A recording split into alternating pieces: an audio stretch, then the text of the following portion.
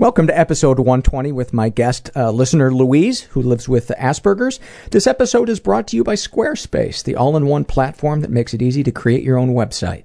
For a free trial and 10% off, go to squarespace.com and use the offer code HAPPY. I'm Paul Gilmartin. This is the Mental Illness Happy Hour. An hour or two about all the battles in our heads, from medically diagnosed conditions and past traumas to everyday compulsive negative thinking. This show is not meant to be a substitute for professional mental counseling. It's not a doctor's office. It's more like a waiting room that doesn't suck. The website for this show is mentalpod.com. Please go there and browse, finger the merchandise, be a looky-loo, take some of the surveys, join the forum, donate if you feel like it. And speaking of donating, my soul was donated. Boy, is that a horrible, horrible segue. I am so high from the Blackhawks winning the Stanley Cup a couple of nights ago that I may have to reset my sobriety date. I know I shouldn't be that excited by something that really has nothing actually to do with my life, but it feels like it really does. It felt like I was there actually participating, and I don't even want to know how sick and deep that goes, but very exciting, very exciting. Before we get to the conversation with Louise, she sent me an email, and she wanted to clarify something. She said that she had referred to herself in her earlier years as morbidly obese, and she said that that's really not accurate. It was more just obese, and so she wanted to clarify that, so I'm passing that on. What if you guys just turned it off? Well, I have no interest in listening to anybody that's not morbidly obese. I want to kick it off with an email I got from a listener named Ray, and female, and she writes, I went to my bipolar group today. I guess I didn't have a real reason. I want to keep going even though nothing is technically wrong at the moment. I think I have PTSD after being depressed for 16 years and feeling like no one really got it. I thought about you because you say that you sometimes go to support groups just to give people advice. In a weird way, it was helpful to sit there and listen to problems that used to be crippling to me and now are still relevant but on a much smaller scale. I gave advice to people. I tried to hang back and not monopolize, but I talked a fair amount. Multiple people told me I had great advice, which I didn't expect to hear, but it was nice. I spoke because I felt moved to. I wanted to help other people get over their problems if I can. In a way, it was a nice confidence booster. These people really do seem like my people. I think it's hard for normies to understand just how much effort it takes to do the bare minimum. Now that I'm much stabler, I can appreciate how sensitive this illness has made me and how much easier it is to face adversity when you've hit rock bottom. I feel like this group keeps me grounded. In some senses, misery loves company really applies. It's even nice that people recognize me. What's nice is that people want you to be emotionally raw and they want you to confess. How many other places are like that? You don't have to worry about appearing weak. People aren't there to judge you. You don't have to hide. You can be real. So often I felt like I had to keep it together, and it might hurt people if I told them how I felt or make them feel overly concerned about me. I felt I had to hide my feelings if I wanted to be considerate. I have a therapist and a supportive family, but there's something special about a group of strangers, peers. In this case, the label bipolar or depressed actually can bring people closer together. Thank you for sharing that, Ray. You know how I love to get on my soapbox about support groups. Well, they saved my fucking life. So and if you try one and it's not clicking for you, try another one, because there are some out there that are, just bitch sessions and there's no recovery in them at all. But there are some amazing ones that have a lot of recovery in there, and people like Ray that are maybe on the other side of an issue a little bit now and have some perspective and some support to give. That's why they call it a support group. This is from the Shame and Secrets survey filled out by a guy who calls himself Compressed Air. He's straight, in his 20s. He writes, I will be 30 in 30 days. That scares me to death. He was raised in a stable and safe environment. Never been sexually abused. Deepest, darkest thought that I will grow old and friendless. Very simple, and it's frightening. Deepest, darkest secrets. It took an affair for me to realize how mentally abusive my 10-year relationship was. It shames me to think that it took such an act on my part to realize how abusive the relationship was. I ended it a few months later. I never told her or anyone what fucked with my head is that not the act of the affair, but that it took something like that for me to see what a hole I had been in. Sexual fantasies most powerful to you, to be bound and blindfolded, losing all control over the situation. Would you ever consider telling a partner or close friend your fantasies? He writes, I did. She never fulfilled it and would bring it up in a mocking or humiliating manner. Yeah, I would say that definitely qualifies as an abusive relationship. Do these secrets and thoughts generate any particular feelings? Yes, they make me feel alone because I do not believe I will ever have someone to share them with. I would leave that door open because I think sometimes if we close that in our heads, maybe then we get off the energy of leave me alone. And I don't know, that's just a thought of mine. And then I love this comment that he has. And he comments to make the podcast better. He says, filling this out made me finally decide to seek counseling. There is no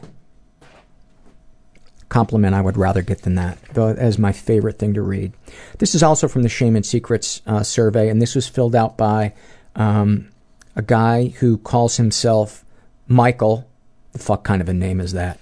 He's gay, he's in his 30s, was raised in a pretty dysfunctional environment, and the reason I wanted to read this was we get these sometimes. Some stuff happened, but I don't know if it counts as sexual abuse.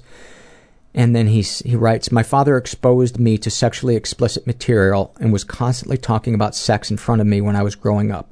He would ask me about every woman we passed on the street and tell me what he'd like to do to her. I was just coming to realize I was gay, so I felt a lot of shame. When I was 7, he used to strip me naked and lay me on the floor of the living room to check and see what my genitals and the glands around them looked like. He was terrified he had AIDS, and he thought he could figure it out from looking and touching his prepubescent son. It hurt physically, and I'm not sure how it affected me emotionally. I'm in my early 30s and have never had a relationship. I've only had sex one time. Deepest, darkest thoughts, I think about dying. I don't like pain, but when I think about dying, I feel warmth and relief. I think about God turning me into stone and throwing me into the middle of the lake where I had some of the only happy memories of my childhood. Deepest, darkest secrets. When I was 14 years old, I started masturbating with my 40-year-old uncle, my mom's brother. This went on for a few weeks, and it ended up with me performing oral sex on him. I was so ashamed that I felt damned. It only stopped bothering me as much a couple of years ago when I talked to my therapist about it. Wow. You know, the wow is that you would even wonder if that was sexual abuse, what your father did to you. That is so clearly sexual abuse and so incredibly abusive. I don't care what guise he was doing that underneath, And for one, what a fucking flimsy, excuse to molest you. It just... I hope you're talking to your therapist about this. And if your therapist is not telling you that that was abuse, find another fucking therapist. But I have the feeling, I just wonder why you would put that as, I don't know if it counts as sexual abuse if you've shared that with your therapist already. But what the fuck am I talking about? I still go back and forth on whether or not I can call what happened to me sexual abuse. So look at me judging you. Look at me watching you, watching me judging you. That's my fantasy. I'm sending you a big hug, Michael. This is also from the Shame and Secret survey filled out by a woman who calls herself Bastet. She is bisexual. She writes, I don't really know. I don't know if I like men or if I just like their approval. She's in her 30s, was raised in a totally chaotic environment, was the victim of sexual abuse and never reported it. Deepest, darkest thoughts. I lie to everyone. That's the only thing I've always known how to do. In my most alone moments, I worry that I don't know the truth anymore, that I'm a fabulous waterfall of self-constructed lies. Deepest, darkest secrets. I don't know what's real. I worry that I have such a deep life within myself that I'm not sure what happened and what I convinced myself of in order to excuse why I'm such a failure as a human being, that I'm still hoping someone is going to come along and rescue me. I really feel for you because I know what it is like to question your integrity, and it's a scare. You feel untethered. You feel like you're floating in space, and I would encourage you to connect to people, because I think isolating is just going to exacerbate that. We're just going to skip over the sexual fantasy stuff. I feel like maybe I'm reading too much of that stuff on the podcast lately. I'd like your guys' opinion on that. It's just turning into too much sex and sex talk. To the question, do these secrets and thoughts generate any particular feelings towards yourself? She says, it makes me realize how fucked I am from my childhood of no boundaries or privacy. I don't feel that I'm a bad person, but it does make me realize how specific all of this is, and it makes me feel bad for my ex-husband because he probably had similarly weird thoughts he didn't feel he could talk about. We should all admit how fucked we are and then just deal with it, I guess. Well, I guess I should then read her sexual fantasy because she just referenced it. She writes, being on display, not being allowed to orgasm. If I do, it means the person who achieved it can do what they want. And then suggestions to make the podcast better. Stop beating yourself up, Paul. We like you flawed. Perfect, Paul? Boring. Knock it off and be human. Thank you for that, Bastet. And I would say, right back at you. Cut yourself a little slack, huh? This is from the body shame survey filled out by a guy who calls himself Ugh. You gotta love that. You know this is just going to be brimming with self-confidence. He's straight, is in his 20s, and what do you like or dislike about your body? I'm in my mid-20s and fully bald. I feel like I have a tiny, ugly penis, 5 inches. I'm afraid I won't be able to be good at sex. Only had sex 2 times because of compulsive masturbation and / porn for so long. I feel like I have a nice face and eyebrows and good height-weight proportion. Well, you know, I think the compulsive masturbating and porn is certainly something to take a look at and to maybe talk to somebody about, because I think it can make it difficult for us to connect to other people, because, you know, fantasy can warp us. It can really warp us. Not forever, but it can, I think, temporarily warp us. This is also from the Shame and Secret survey filled out by a woman who calls herself Mental Mel. She is straight, in her 40s, was raised in a dysfunctional environment, never been sexually abused, deepest, darkest thoughts. I'm ashamed that I think if I die before my husband, he will find someone else and be much happier than he is now with me, and he will wonder how he could have stayed with me so long. I use my mental illness as an excuse for not getting a new job. I relocated for my husband's work and just don't want to. I'm a bad person and a criminal for avoiding my financial and tax responsibilities. I'm a disappointment to my family because I no longer have a career. Deepest, darkest secrets. I have 7 years of unfiled and unpaid taxes. When I was in 5th grade, I took my dad's baseball card collection and gave the best cards away to the boys in our, quote, group. Some of them have sold for $80,000 or more in the past 15 years. I have never told anyone, and I can't look at or listen to media stories about baseball cards or Ty Cobb, Joe Jackson, etc. I have huge guilt and anxiety about depriving my parents of so much retirement income, and I'm ashamed that I used the cards to buy friendship with boys in 5th grade. How lame and insecure is that? You were a kid. You were a kid, you know? And kids do impulsive things, and I think it's time that you forgave yourself. I remember trading. I had like one of the original Beatles, the Meet the Beatles albums, and I traded it when I was like, I don't know, in 5th grade for like a beat up Monkees record. And years later, I was like, what the fuck was I thinking? And I started getting pissed at myself, and then I realized, yeah, I was in fucking 4th grade. It seems like a good idea to a 4th grader. But you're in 5th grade. You should have known better. Kidding. Do these secrets and thoughts generate any particular feeling? Slow down, Paul. Slow the fuck down. Do these secrets and thoughts generate any particular feelings toward yourself? That I need to be in control so much that I don't allow myself any fantasies that might make me vulnerable, seem weird to my husband, and or expose me to ridicule. I deny myself real intimacy, and that is not what I want.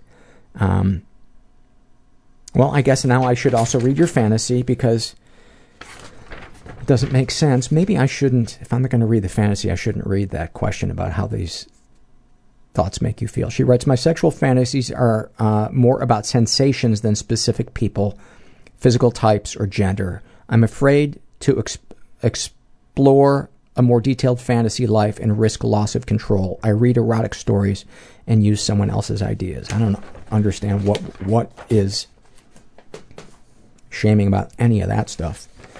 And then this last thing I want to read was just an email I got from a listener, Rob, from Canada. And this was just a little experience that he had. He was walking around with his headphones on, and it was the morning, and he writes, I walked by my neighbors and noticed their boat trailer was missing the boat. There was a time when I was so competitive that him having a nice boat before me made me both jealous and bitter. This morning, however, I saw the empty trailer, imagined him and his family having happy times on the water, and it just made me very happy for them. And I smiled. No jealousy, no bitterness, just genuine happiness for them. And that moment of, hey, that's a neat thought, pride that my years of therapy have paid off and made me a better person, at least in that way. And I continued my walk with an extra spring in my step. Every human being has weird thoughts going through their head. Oh God, it's so embarrassing. I'm afraid I'll never get another job again. That I will die and will have not been special. My brain has the gift of seeing the terrible. A million-pound tourniquet being turned against my chest that was constant. Then I started sabotaging my own career. Wanting to die and... to stop him from feeling any joy. That is...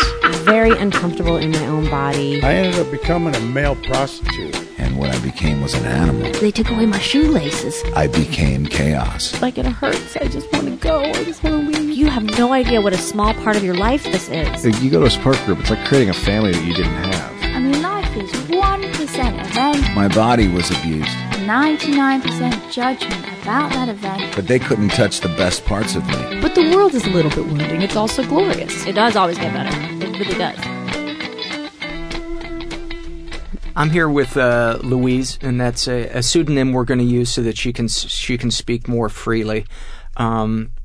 We had exchanged a couple of emails back and forth. You gave me kind of the broad strokes of some of the stuff that you've experienced in your life. And the thing that I found interesting, too, is that you're in your first year of working towards being a therapist. So you were saying that you're still kind of in the academic part of it. Yes. And that's not the reason I wanted to have you on. I don't want your expertise, as a 1-year student. Oh, no. In working towards being a therapist.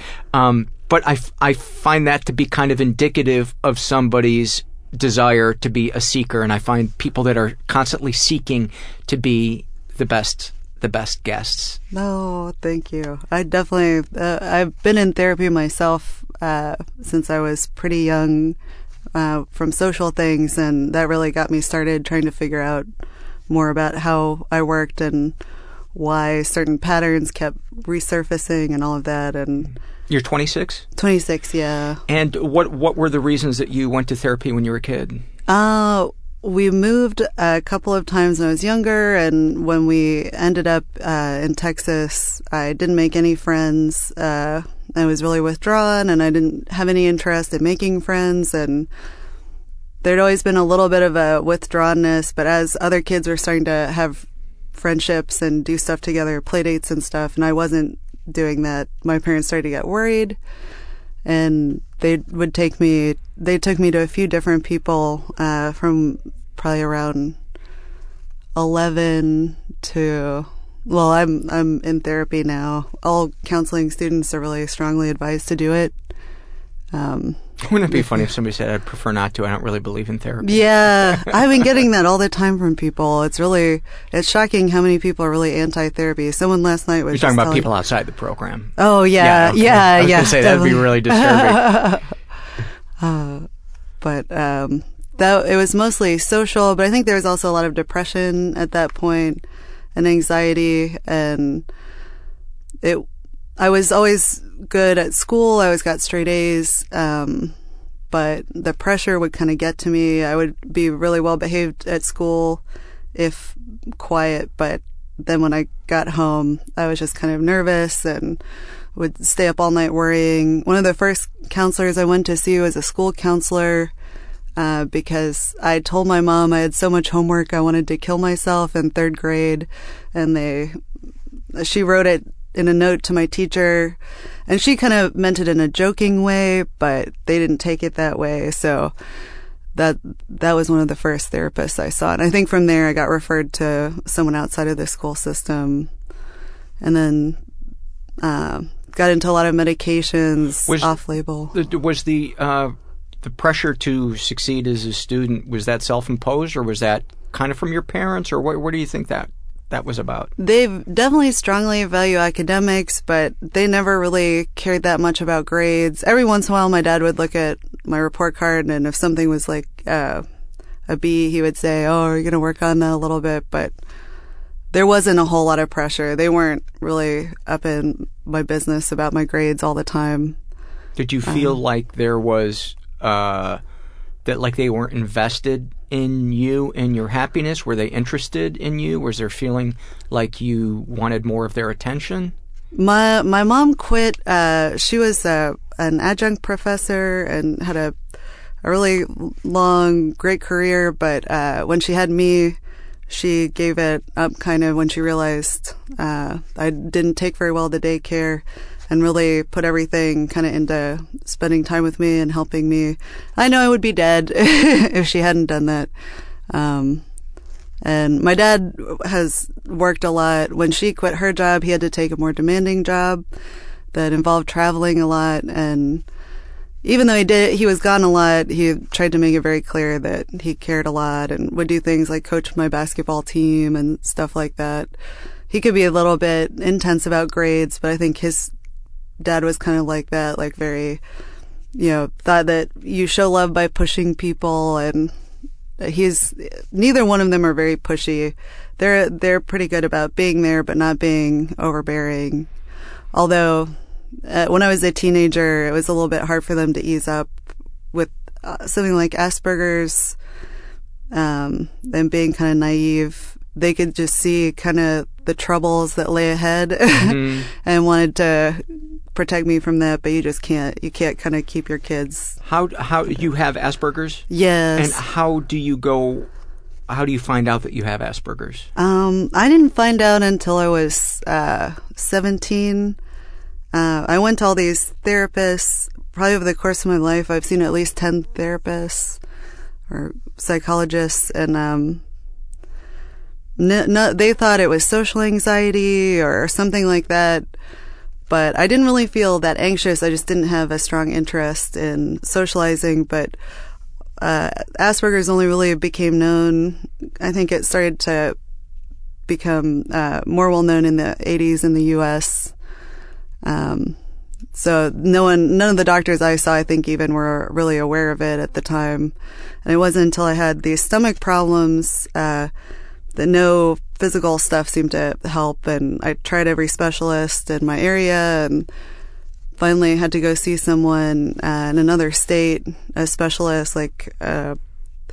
He's one of, I think, a handful in the whole world that deals with stress-related digestive problems, and he was actually the one that diagnosed me with it. And I had to do a 6-week cognitive behavioral program to get my stomach stuff to calm down. It was life-threatening at that point. Like, I was in the emergency room several times, and the last time... Ulcers, or...? I have Barrett's esophagus from acid reflux. I have stomach cells in my throat. They said that's something that people usually get after they're 40, and I had it when I was 16 from stress. I only threw up a few times from anxiety, but just all of a sudden I would feel this rush and throw up. And then I also had colon issues, which was great at around 16 or 17 to be like almost dying from constipation. Oh, no. That was a lot of fun. Barium enemas and all that stuff in the hospital. And the last time I checked into the hospital, they put a tube down my throat, like through my nose and down my throat, and G-tube, and were just pumping laxatives into me for 3 days straight, and I couldn't eat or drink anything, and they told me that my intestines might perforate, and I would die of septicemia, possibly. Like, it was really scary at that point. I think I got the Asperger's diagnosis a little bit before that hospitalization, and he said I'd have to leave school. It was my senior year, and I didn't want to leave. And I said, no, wait, I'll be fine. And then I had that incident, and that was so scary. I said, okay, I'll take time off of school and go deal with this. I'd wanted to graduate early and just get school over with, but that kind of put everything back. What are the hallmarks of Asperger's? There are 3 main ones that are in the DSM-4. They're actually getting rid of the diagnosis in the DSM-5.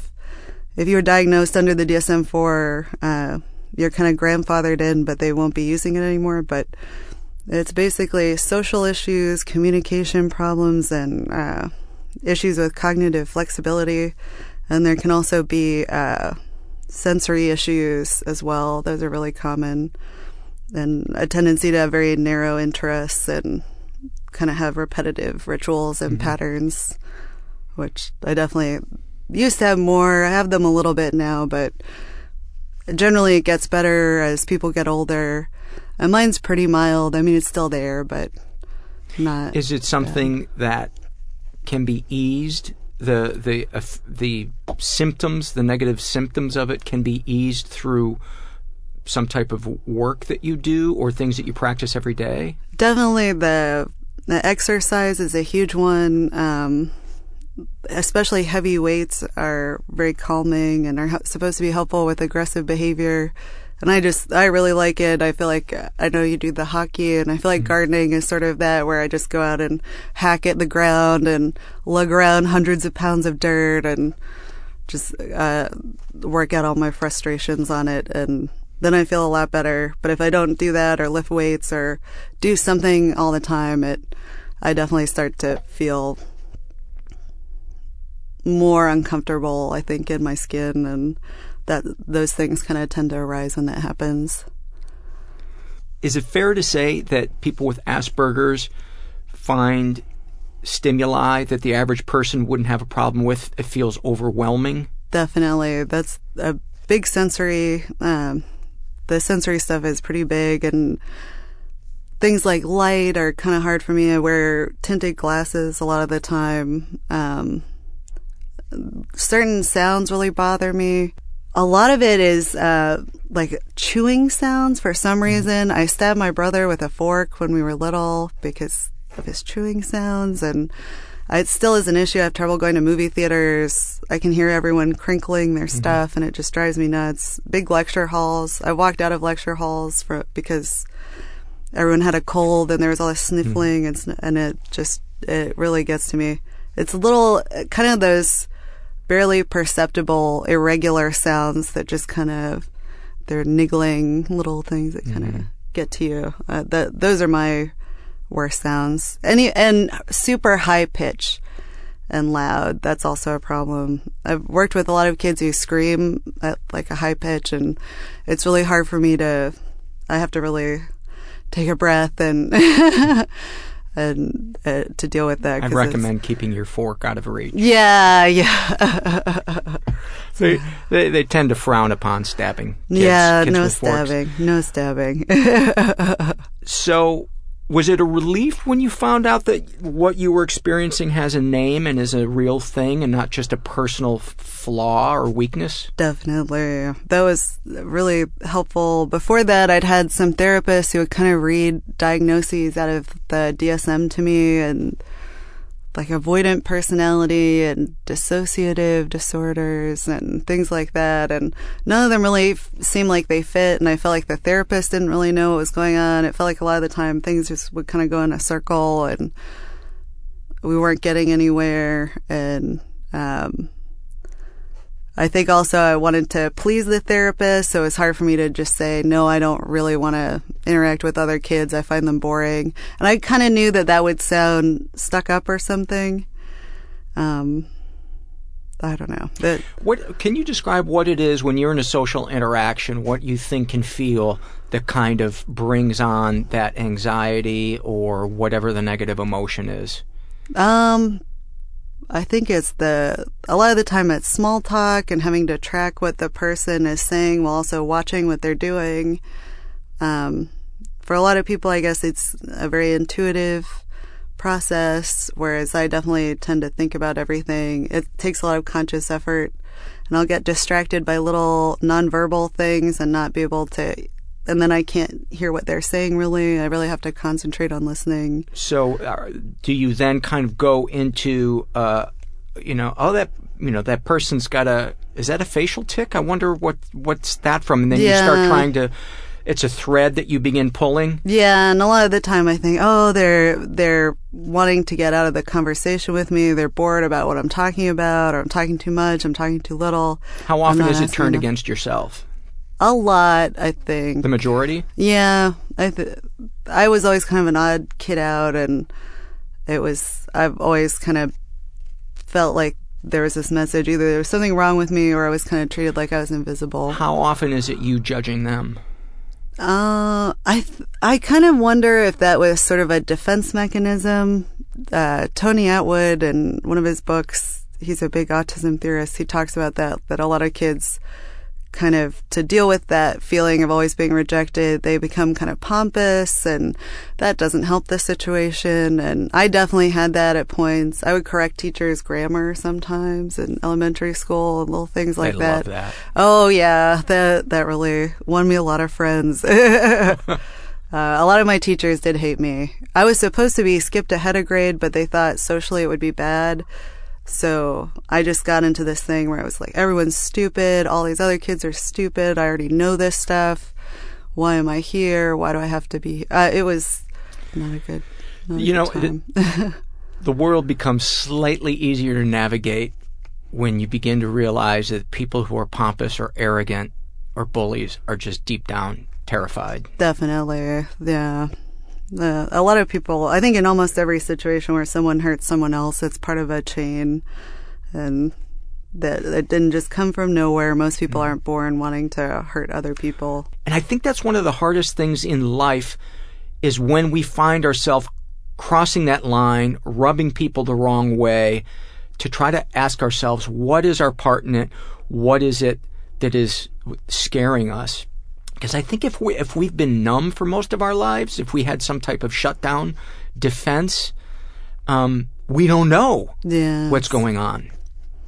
It's really easy to jump into that fight or flight mode, and I've had a little bit of that where I get aggressive kind of easily, and I've had kind of mild bullying, like sort of attacking things, and health problems. I often, I think, feel very vulnerable. Like twice in my life I've had disorder or medical issues where I felt like my body was kind of falling apart around me. I had arthritis and rheumatic fever, and I couldn't stand up. I needed help getting up from the toilet and things like that, and just could really not move, and it was really a frightening thing. And I definitely feel like I can snap into that feeling vulnerable, like the cornered, wounded animal, and just wanting to lash out. And I catch myself going there, and I try to kind of pull back. Really, the most recent times I can think when that's happened is I'll be out dancing with people, and someone will plant themselves and not move next to me, and then tell me not to dance so much near them.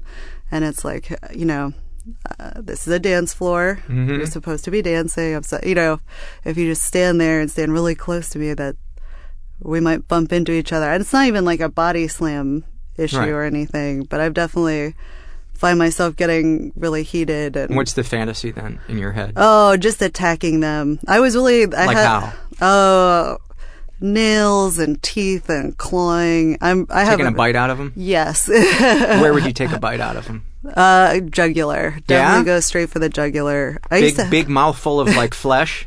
It's a weird, I do feel like I have like there's a chained beast in there that has been poked and prodded at a lot, and I try to take good care of it and keep it down there, and it bubbles up sometimes. It's never really I've been on one rampage, but I didn't hurt anyone. But I just told a lot of people what I thought, which I regretted afterwards, but it was a good learning experience that you can't let it build up and ignore when you're feeling vulnerable, and there's a point where you have to take care of it. I do really miss in basketball. I used to really throw the elbows and I was very physical. Were you a center? Because you're pretty tall. Yes. I was post and center. Defense, I think. Just get down there and catch the rebounds and smack anyone else trying to get it. I really miss that. I would imagine, too, sports for someone with Asperger's is so nice for that ability to hyper-focus. Yeah. I was a very good player, and I tried out for the basketball team in my middle school, and I did really well in the scrimmage. I scored more points, I think, than anyone else in my group.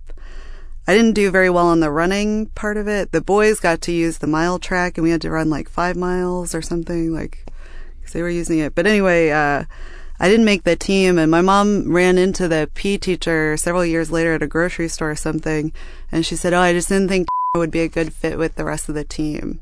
So it was a personality issue. It was a social thing. She also told me I had a barrel chest when she was doing my scoliosis thing, kind of made a comment about how being broad.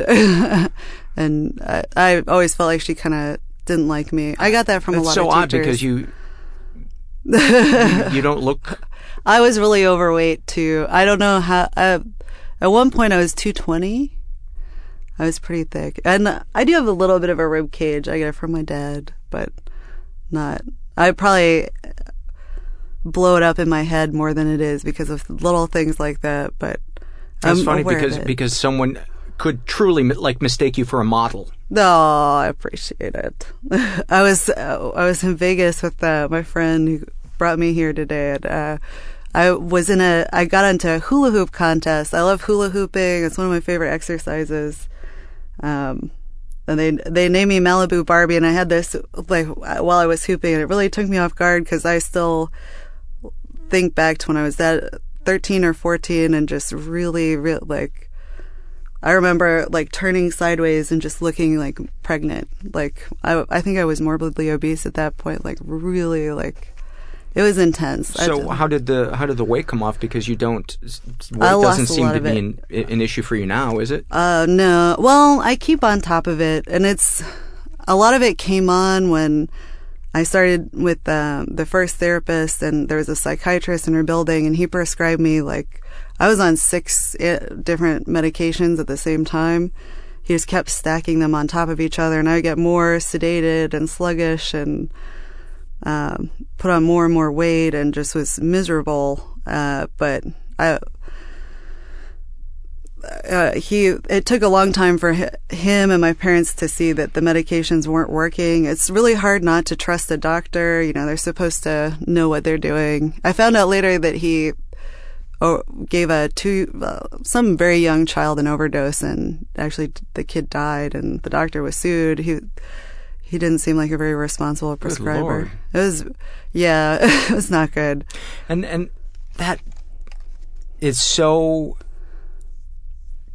counter for the rest of people that already have in their mind this preconceived notion that the doctor is just going to fuck them up and they're going to do exactly what that guy did. And it makes me so angry because there are so many good doctors out there. There are really good ones. It's really important to be able to, I think, go into it willing to see that they could be not good. And I think it's really easy for the authority to just kind of convince you that they're safe. But what are some signs for you that you're with a doctor that's not good?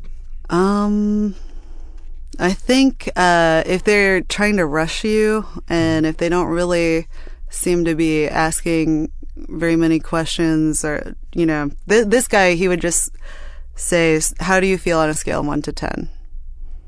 And as long as the number was higher than it was last week, and being kind of like just wanting to please adults, as a kid, you're just like, better, and that was really it. And then if it wasn't better, then he would just give me another medication, or if I mentioned side effects, he'd give me another medication for that. And I found out, now I know that was all off-label, so none of those prescriptions were approved for children.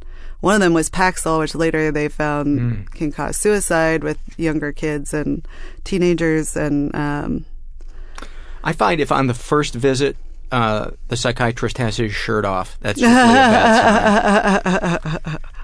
His bathrobe or something. That's not good. Yeah, there's a feeling that I get from like a therapist or a psychiatrist that there has to be some type of curiosity on their part. There was feelings that I've had before from psychiatrists where there was, I don't know, it was almost like they were too quick to go, oh, this pill will fix that. Yeah, they barely look at you almost. That's what I remember with him. He was just kind of always flipping through paperwork and didn't really seem to even see that I was there or want to know anything. It was just very like, how do I get you out of here as fast as possible and prescribe as much as I can. Yeah. It was very... It's hard to say, really, to put your finger on it exactly, because I want to give people some advice that are, they're going to go see their first psychiatrist. But I'd say, just talk to other people. Join the forum on the website. Start talking to people. Talk to any friends and that's why I think support groups are so awesome. Is you can get some feedback from people and maybe get a reference or recommendation from somebody who has one that they like. Because people that are been in support groups for a while are used to doing that digging, and they know a little bit about the process, and so they're going to have more of an intuitive sense of what is good in a therapist or psychiatrist than somebody that isn't also doing that outside work. Definitely. I know when I went to college, I went out of state, and I thought, oh, I'm fine. I've survived my stomach things. I've had cognitive behavioral therapy. I'm good. I can take anything. I'm set for life. And my mom luckily was like, oh, I'm just gonna, do a little searching on your behalf, just in case something happens. And she contacted a great guy who does a support group in Portland, Roger and Meyer. He's he heads up a support group for adults with Aspergers. He does research with autism. He's really spent a lot of time researching it and has all these helpful tips about. He had a whole list of people that I could see who knew about Asperger's, and that he knew people who'd seen them, and that really helped a lot. And he had just really great advice too. There was something he said, like, if the hairs on the back of your neck stand up, you need to listen to that. And there have been so many times since then that I've thought about that. Yeah, learning to trust your body has been so hugely revelatory for me. And I think for those of us that have grown up with conditions or somehow this innate feeling that we're broken or dirty or flawed, our body is kind of our enemy. Yeah. And so I think we go to a place where we just go, oh, it's my enemy sending me fucking messages again. I don't need to listen to them. But sometimes it's something really important that we need to listen to. And then there's other times where it's like, oh, that's just me kind of freaking out. Yeah, I was definitely doing that on the way in. I get my teeth chatter, my eye twitches, and it's just, at this point, I just know it's going to happen. It happens before every test I have. Anything stressful, that's going to happen a little bit. And the more I accept it, the less it happens, I find. And I think I've been working with the therapist about finding relaxation techniques that work. And I tried meditation, and I feel like the more cognitive approach is a little bit harder for me. And now she has a more somatic approach. She does orienting to seat with me, where you kind of pay attention to the contact points of where you're sitting. And somatic meaning getting in touch with your body. Yeah, like the exactly. sensory. Yeah. And that's really helped me. I was going to my counseling classes and we'd watch couples counseling videos and I kept crying during them. They're just really heartbreaking to watch and no one else was crying, and I just wanted to get that under control because I don't want to do that to clients ever. Just lose it on them. Well, it wasn't intense crying, but just the trickle. I don't know. What, they talk about Asperger's being on the autism spectrum. What is there on the autism spectrum other than autism and Asperger's, or is that kind of it? Autism can vary a lot. There's terms like low functioning and high functioning, and that's generally kind of referring to verbal ability and communication skills and basic life skills and things like that, like how well they're able to function independently.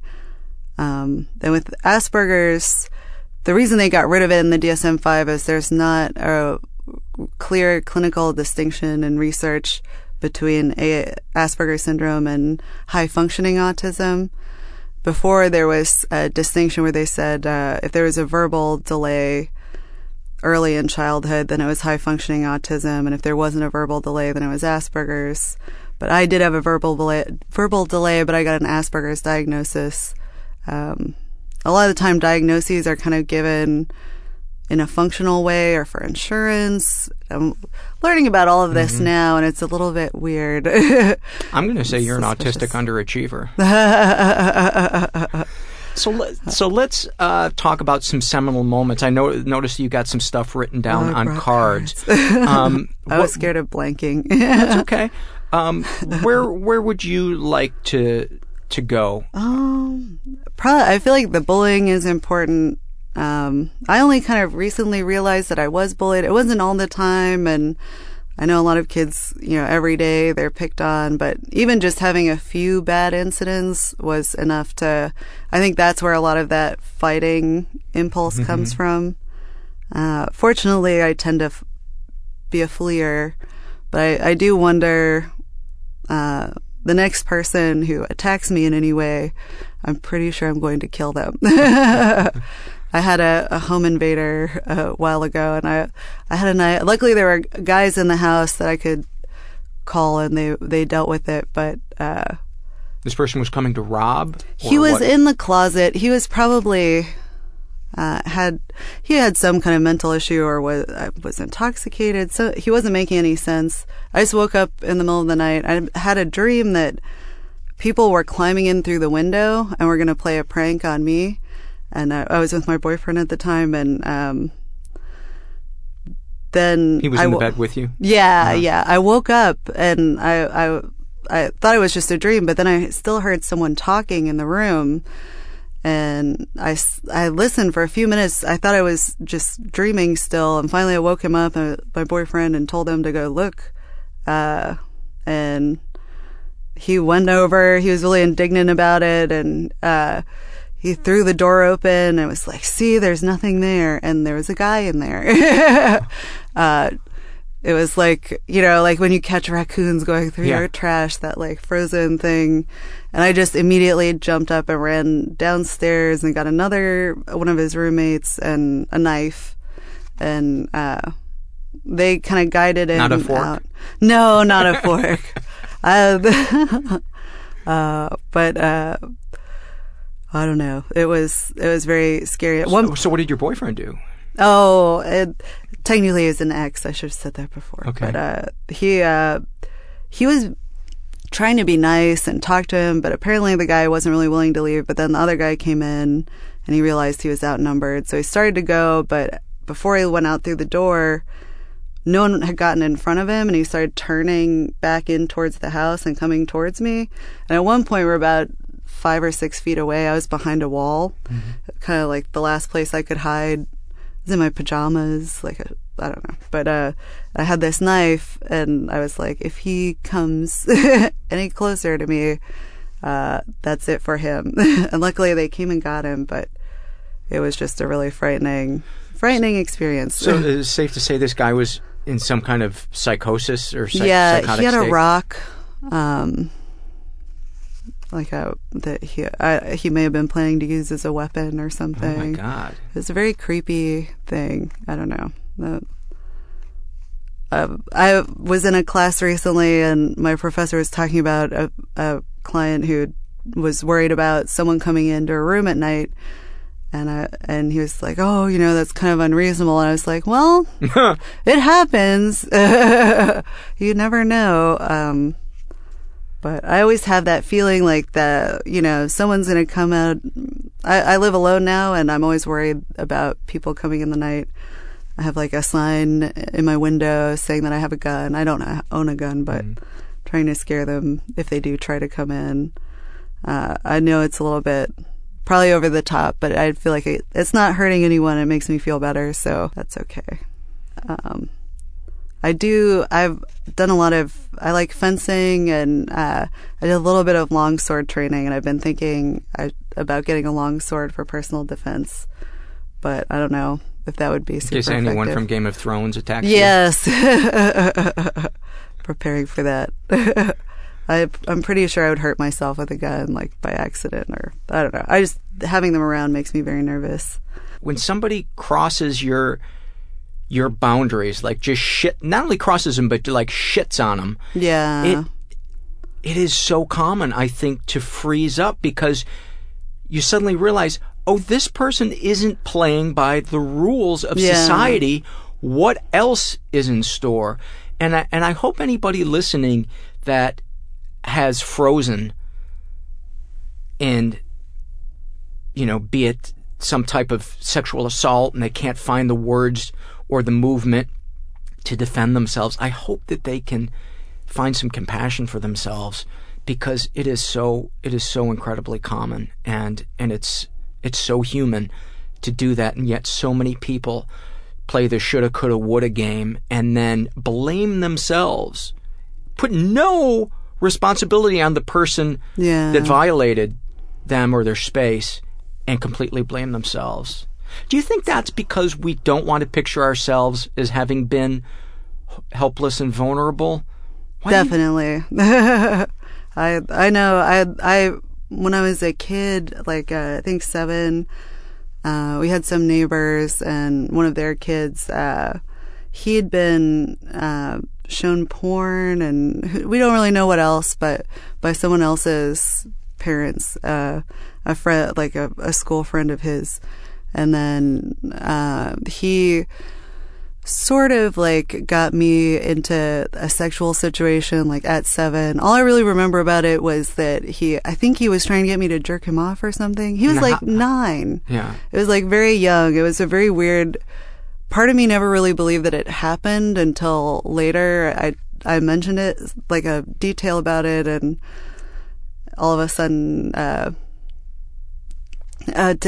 explain, I guess, I don't really remember being in that situation, but I remember the window, and at some point, the guy's brother came in and saw what was happening, and then it stopped.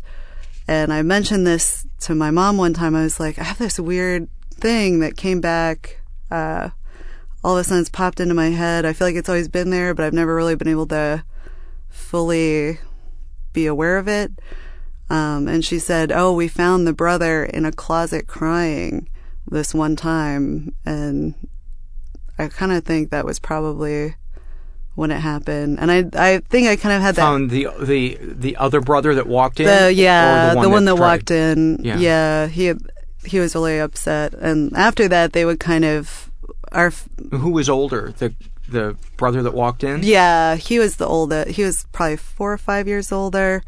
And I know they usually say, like, I think I've heard somewhere that there's a certain age range for it to be abuse among children.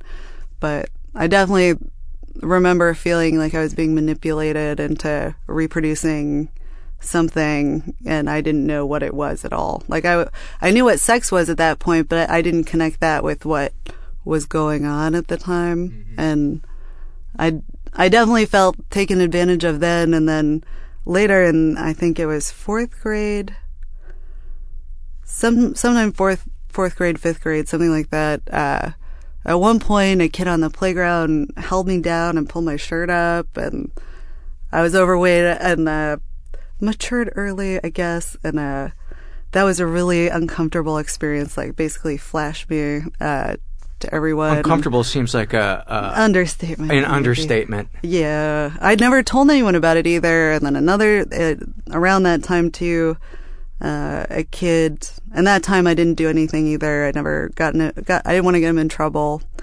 I don't know why. And then a third time, I was in class and this boy next to me started putting his hand, like running it up my thigh. I was wearing a dress and started like trying to feel me up. Again, a kid my age. I hissed like, no, stop it. Stop it. He wouldn't listen. And instead of talking to the teacher, who was like a few feet away, I just stabbed him with my mechanical pencil. That's the last stabbing, I think, in this. But and I do have that kind of like, I feel like a lot of the time I kind of coil up and freeze, but then I'm just waiting to strike a little bit. Mm-hmm. And once I get scared about that because I don't want to rush into doing something hurtful to anyone. I choose not to work with people with issues with violence because I don't want to hurt them if they attack me, which may happen. Mm-hmm. I haven't had the training either to deal with restraints or anything like that, but I think that's an area I just want to stay away from. I don't want to feel physically threatened. Nothing takes me to that place as much as that physical boundaries being broken. The things that you've described to me that have triggered your response other than stabbing your sister. Oh, brother. Or brother. All the other things that you've described sound like human responses to having your boundaries completely violated by somebody. And I don't consider that to be necessarily worrisome or like outlandish. I've told that, gone through it with several therapists, and I always feel like they're going to tell me, you should have told the teacher or something. But they always say that, I feel like a lot of the time I need that kind of reassurance. I can tell myself that, but every once in a while I need something external. I really am a nonviolent person. The last thing I ever want to do is do harm to anyone, and it's something I weirdly feel guilty about, even though it was definitely provoked, and I think I don't know. Like, given the situation, I kind of did the best I could, but it's a hard thing. I hate that I got to that point. I think a lot of it was just not feeling like I had any teachers or anyone there that would back me up or noticed or cared, if it was happening. So I kind of just felt like I had to deal with it on my own and take it into my hands and everything. Yeah, I mean, what human being wouldn't kind of freak out a little bit when you feel cornered and alone and overwhelmed? Yeah. With the playground with the shirt thing, that was in front of tons of people and no one did anything. No, it was everything just kind of froze. I couldn't really see because my shirt was over my head, but I just remember feeling like everything stopped for a second. It was just like, is this really happening? Is that freezing thing, I think, where just everything stops and you just can't believe whatever it is happening, and it's too late anyway to do anything. You feel that terror start at the top of your head and like a wave roll through your body, like almost like a shock. Yeah. And it sounds like that's what happened to you when you were on that playground. I mean, that's, especially at that age, at any age, that would be terrifying. Yeah. But especially at that age when you're on the, cusp of puberty. Yeah. It was definitely not a pleasant experience. Was there anyone that you were able to go and talk to? No, I never told anyone about it. Ever. Yeah, it was so embarrassing. I think I kind of ejected out of myself, and I had kind of issues with where I would almost try to detach a lot in school. I just always felt kind of uncomfortable in the hallways. The jostling felt like a really mild version of that kind of attack. I think once things like that happen a few times, you just feel like it's coming from everywhere all the time. And I remember being in class and just trying to meditate to nothingness at like I think 11 years old or something, just wanting to not exist. Have you ever cried about that event? I think so. At some point, I went back and actually hung out with the brothers where it kind of all started as an adult a couple of years ago. And that's when I sort of, I think, let go of, I realized that it was an adult who had kind of weaponized him, and he was a kid too, and we never really talked about it or anything. And maybe that would have helped, but I felt right after that, I kind of started it all hit me at the same time. It was also when I started dating my ex, and it was kind of the first serious relationship I'd had, and that in conjunction with kind of confronting something like that from the past and wanting to be able to communicate about it, but not knowing how. There was a couple of months there where I talked to him about it. I kind of blurted it out to some friends at some point, like just sobbed. I felt really like I was kind of a mess around then. I was having another pretty major health issue, rheumatic fever at the time. That's when the arthritis was happening. So that didn't help either. I think I would have been a mess anyway at that point, but trying to deal with those heavy things for the first time on top of also not knowing if I had lupus or... Oh, my God. I was convinced for at least a month or two that I had HIV, because all autoimmune disorders tend to look pretty similar, and it was a really that whole period was horrifying. Well, one of the things that I found so tremendously helpful about support groups is the trigger to, I don't know what the word is, reprocess, mourn, feel, and cry about something that happened to us. Hearing somebody else's story who is similar to mine has been the greatest catalyst for me revisiting something, not in a way to make myself feel bad or to blame somebody else, but to feel the feelings that I couldn't feel at that time because it was too overwhelming, and to be able to cry for a half hour and ask a friend, can you give me a hug, and sob on their shoulder. I felt so much lighter that the time that I did look back at that event and go, oh my God, that was fucking horrifying. I left my body, and it wasn't important to go back to blame my mom. It was important for me to feel those feelings and let them come out, almost like a big shit. Yeah. I felt lighter after that, and it also gave me more clarity about my relationship with my mom. But the most important thing was to let that pain out. Yeah. Because I think most of our dysfunction and our addictions and our inability to be present is really about fighting that beast that we stuffed down. Yeah. Because we didn't have the words to express it when we were kids. I wanted that so badly at that time, and I felt like the situations I chose to share it in weren't ideal. And I did all the crying and everything, but it was kind of with my friends. It was like in a party situation. Like, it was not the appropriate time or place. Mm-hmm. Just someone said it's something. It's so rarely appropriate. Set me off. Yeah, and I just remember everyone kind of like that. Like, what time is it? I need to go somewhere. Kind of a feeling, and just how bad that was. And I told my ex too at the time. And I'll never forget, instead of like hugging or anything, it was just like, I don't know what to say about that. Just sort of like, kind of, and that was really a frustrating thing as well. I just didn't really get that feeling that I needed from it. But I had one really good friend that I could kind of lay it all out for, and we've cried with each other many times. He was a friend of mine in high school, and then he moved with me up to the Northwest when I went to college up there. And I don't know, with him too, I feel like if I hadn't had him in my life, I don't know if I would have made it. What did it feel like when you went to him and you let it out? Do you remember what you said to him, what you were thinking or feeling?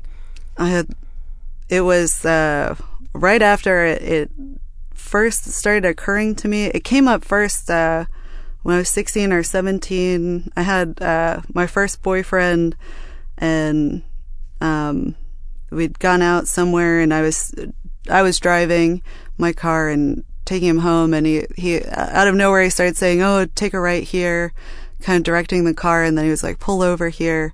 I didn't know what was going on. I was very naive about the whole thing, and it's like, and then he started like trying to, make out in the car.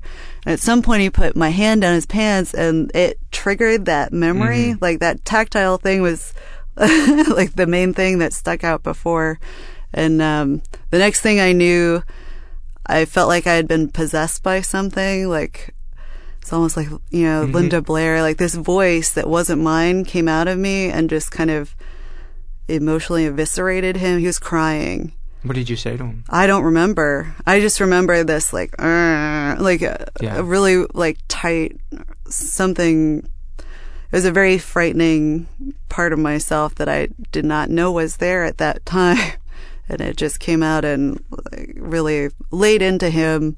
I think basically it was something along the lines of he's manipulative. That manipulative thing really, because of I think what happened when I was a kid, that really gets to me. And then I don't know. I think I just kind of basically said he was full of shit, and which he kind of was. He was a secret drinker at the time. I think that's why it was definitely an odd circumstance. It wasn't like a normal, romantic thing. It was very weird. A lot of games being played. Yeah. And I felt really bad. I kind of went into like a catatonic thing. I just sat in my room. I drew a picture of this like swirling vortex kind of a thing. I all of a sudden all this stuff, this darkness just felt like it opened up. and that was when I remembered I asked my mom, and she told me about that she'd found the brother in the closet, and that kind of all of a sudden it was real. And I told my friend who had recently come out of the closet to me, and I was one of the lot of closets in this. Yeah. A lot of closets. Closets and stabbings are the themes of the day. Go ahead, I cut you off. Oh, yeah. He is just a really incredibly sweet, sensitive person, and I remember him just hugging me and just crying, and it was really nice because I felt like I'd been there when he cried. We cried together. Like that was really when I started feeling empathy and connection with other people my age. Before that, it was always when I had friends, it was just sort of because I felt like I had to. I didn't really like them. I didn't want to be there, but my parents thought it was a good idea. Their parents wanted us to hang out, or it was always kind of external things. And then I felt like he really accepted me and understood me. We had similar interests, and that really helped a lot to have that at that point. I don't know how I would have gotten through it otherwise. Is it safe to say that it was maybe the first time you felt heard and felt and seen by a peer? Definitely, by far. I don't think a few friends that I'd had before that, they generally were not nice to. It's weird to think back that I even thought they were friends, because they would kind of say mean things, and when adults weren't around, they would kind of tear me down a little bit about weight and things like that, and it was just really. I remember one girl that lived down the street was like, "I'm going to start exercising you and taking you to church." And, I just really felt like people wanted me to be different. I feel like that's a big thing with Asperger's. Everything tells you you're wrong and you have to conform to this thing, and it just doesn't feel like you. And luckily he had a similar, like we'd lived in kind of similar places, moved around the same ages, liked art and drawing and stuff. I don't know. We just had a lot in common. It was the first time I really felt like I could let my guard down, and he wouldn't, kind of snipe at me as soon as he had the chance. Sounds like a really beautiful guy. He's I've been very lucky to have a few really good friends, that I can talk to anytime. And it's amazing to have that support. I never expected that. Coming out here and everything, it's been really interesting to get to stay with another friend who's really supportive and knows me really well. Like, there are times when I have trouble saying what I need, and he just knows from looking at me, and that's such a nice place to get to with someone. I want to be better at articulating, being assertive, and I'm getting there, but it's really nice. Do you feel like you're the same thing for him? I hope so. I really try to be there and be supportive. I know. You sound like you would. I hope like so. You are. He told. I found out today, or it was, I think, yesterday. He said I was the first person he'd come out to, and I don't know if I knew that before. If I did, I hadn't thought about it in a while. I think even when I know that someone trusts me, I think I start trying to downplay it and saying, "Oh, I have Asperger's." No one really thinks I'm socially aware enough to be a good friend or anything. But I do feel like I try to be really loyal and non-judgmental, and I don't know. I think it's a pretty good sign that you're doing your job as a human being if you're the first person someone chooses to come out to because you feel safe to them. I mean, that's what a privilege. I really feel special to have had that. I hope you told him it was wrong and against God.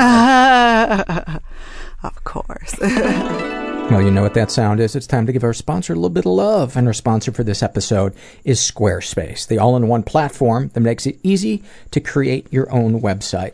As I've mentioned before about Squarespace, is everything on the site is drag and drop, which I don't know why anybody would have a website where you create websites that isn't drag and drop. The old days of having to use HTML and all that other bullshit. They have 24/7 support, which I think is really cool. Not a lot of places do. There's nothing worse than being stuck with a technical issue and it's 2 a.m. and you just want to put your fist through a wall. I think they should make that their ad slogan. Don't put your fist through a wall at 2 a.m. But Squarespace is constantly adding new features. They've got 2 new templates up that are really cool, and they have a really cool way now to. I'm going to use the word cool a little bit more. They have a great way now to post your events calendar and ways to duplicate pages and to send forms to multiple locations. Go check it out. They really care about what they're doing there. Why would you want a place that isn't cutting edge? Because you're a douche, that's why. But then that means you listen to me. That means I'm a douche. I don't like the direction this has taken. All right. Go to squarespace.com right now and get 10% off and use the offer code HAPPY. Thank you, Squarespace. It's hard sometimes, though, with, we went to Pride events, and it's...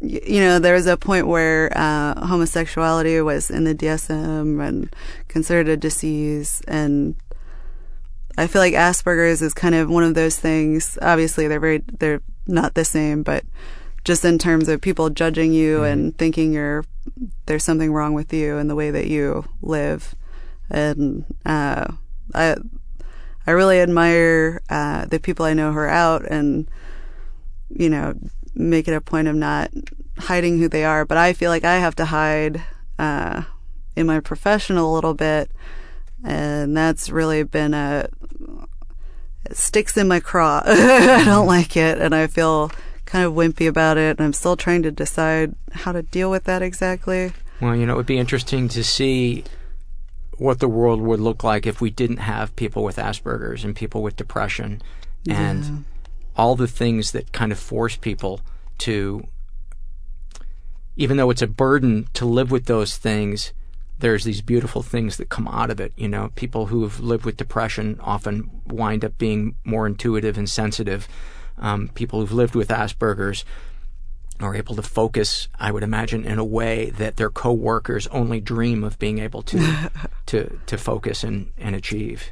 That's definitely... I've heard that from a lot of people. I can just sit and I'll be in front of my laptop for 48 hours straight, maybe taking, a couple hours to sleep here and there, but I can really just sit and do something for a ridiculous amount of time, probably an unhealthy amount of time, but I try to rein it in. But there are times when it's handy. If you have a paper due and left it till the last minute, it comes in handy. So what is the next things? Do you want to talk about the scars? Oh, yeah. Oh, after I tried talking to people sort of about the sexual stuff that happened with me, or maybe it was before that, actually. I was living in a house with some friends, and we were all having a tough time, I think. And in the middle of that, I also found out that I had an autoimmune disorder, and I had a biopsy done. I'll never forget lying on this surgical table alone with this doctor in a pool of my own blood. They just cut a chunk out of my stomach around my navel. Oh my God. And I was just bleeding and bleeding, and I could feel the blood pooling around me. And he was looking at my face, and I had a butterfly rash, and he was like, we won't get the biopsy results back for 2 weeks, but I just want to tell you this really looks like lupus, and just prepare yourself. And it wasn't, but I remember I got out of the parking lot and realized I couldn't drive, and I pulled over somewhere and was just kind of had one of those, like, I can't breathe, I don't know, what am I going to do? Kind of a moment. And then I made it home, and I think I didn't really let on to the people around me how afraid I was, and they had a lot of their own issues, and I would kind of get in the middle of little tiffs and things. And also a lot of people were really busy with school, and I had to drop out because I could barely walk, rheumatic fever attacks all your systems, brain, heart. I got a heart murmur, and in the process, I could literally feel my heart ripping at the time. Oh my God. And, it was very rough, and I didn't ask for help, and I didn't feel like there was enough. Although I do think I should have just gone home then, but I had a new boyfriend. I thought I was in love, and I didn't want to leave all of that, so I stayed. But then the support, I needed a lot of support, and I couldn't quite get it. And there was a party at my house this one night, and I was exhausted, and there, it was just full of people, and I just knew it was going to be a mess. Yeah, beer bottles and just chaos everywhere. Really there were these two skeezy guys that had really creeped me out in my freshman year. Tried to corner me in a basement. Luckily, someone rescued me, but again, just the idea of having those creeps in my house just really bugged me. And one of them was selling Xanax, which I later found out was homemade. And I was like, well, they prescribed me this at the health center before to go to sleep. I have a real big history with insomnia, and nothing puts me down. I am a tank, and nothing really seems to work. I don't know. So I thought, oh, whatever, I'll just take this and hopefully pass out. And instead, I ended up going on kind of a 3-day, like, telling everyone exactly what I thought of them. Was it mania? It was a very, like, I don't know how to describe it. I was angry, but I was also calm, like, kind of eerily calm. Was it you were telling them about themselves, what you didn't like about them, or you were sharing parts of your life, or both? I kind of tried to, like, continue as normal. There was so much in my system, but I didn't realize that it was still in my system. So I was trying to go about normal things, and like, a friend asked me for a ride, and this had been happening a lot, and I was like, I can barely move. Getting in and out of the car is really hard. This is a very short walk. But I said, okay, I'll give you a ride. And I went to go pick her up, and halfway home, I was just like, get out of the car. And took off. And then my friend, the guy that I told you about from high school that came up with me, he tried to help, and he took away my car keys, and he was out calling someone or trying to help me. And while he was out of the room, I grabbed my keys and left and disappeared for a while. And I ripped this limb off a tree that was like, I'd seen like a 6'5", like 200+ pound man like try to rip off, and I pulled it off with one arm. I got in a really big fight with my ex-boyfriend at the time. I threw bottles past his head. I didn't throw them at him. I was just pissed and I wanted to scare him, but that's a terrifying thought. I remember everything, but I don't feel like I was there for it, or like in the driver's seat. It was just like all these feelings of like, how could you all, let me down, and I'm dying, and I'm not in school, and school's the most important thing in my life, and it was just a total implosion. And at one point I put out about half a pack of cigarettes on my arm, put them out on my arm, and I still have scars from that. I was dating someone recently and they asked about them, and and I told them what they were, and it was just a really uncomfortable thing, sort of like, again, like they didn't really respond in probably the optimal way. It was just sort of shock, which I understand. I'd put a cigarette out on my hand once before in high school, just out of curiosity. I don't know. I have had a lot of physical issues, and when I feel like I'm out of control of my body, I get angry with it, I think, and I want to punish it. Mm-hmm. And it didn't, I just remember not even like reacting, just like, lighting up, smoking half of it and like just grinding it in and not caring. Was there a release or a euphoria in it? Or was there just kind of look at this, I'm kind of numb? Yeah, it was kind of a numb thing, I think. And then I was fighting again with my ex, and I punched a piece of furniture and I broke my hand. Like I got a boxer's fracture. And then I got a ticket home. I had to get an airplane ticket. I was just like, I need to be out of here, or, I'm just doing all this damage. I ran into someone else before I left who'd taken the Xanax from that same batch. We were in the back of two different cars, and we just happened to run into each other in a parking lot. And she looked, in shock and fried, and I was in shock and fried. And I think a lot of it was whatever that was. But there was a lot of frustration behind it as well. I don't think she went on quite as big of a rampage as I did. It's pretty intense. And I've always been really soft-spoken, and can I help you? And, whatever I can do, I'll do to help you. And not like the least confrontational person, I don't know, that I knew, I think, at that time, but it just all bottled up to a point where I couldn't handle it and totally imploded. I started having kind of a panic attack on the plane. It was a night flight, and it was all dark, and there's kind of a sea of people, and large groups of people have always kind of made me uncomfortable, and especially when you're kind of coming off a rampage. That's what I call it. I'm sure there's a better term. I've never had a clinical term put on it so far. I don't know, but I went to the back of the plane to go to the bathroom, and this really nice air steward, this nice guy, I told him, I'm sorry, I need to be in the back here for a second. There are just a lot of people out there, and I'm a little bit stressed out right now. My arm was bandaged, and I said, I've just, I've made a huge mess of my life. I got sick and just wanted everyone to take care of me, but I couldn't, I also didn't want them to take care of me.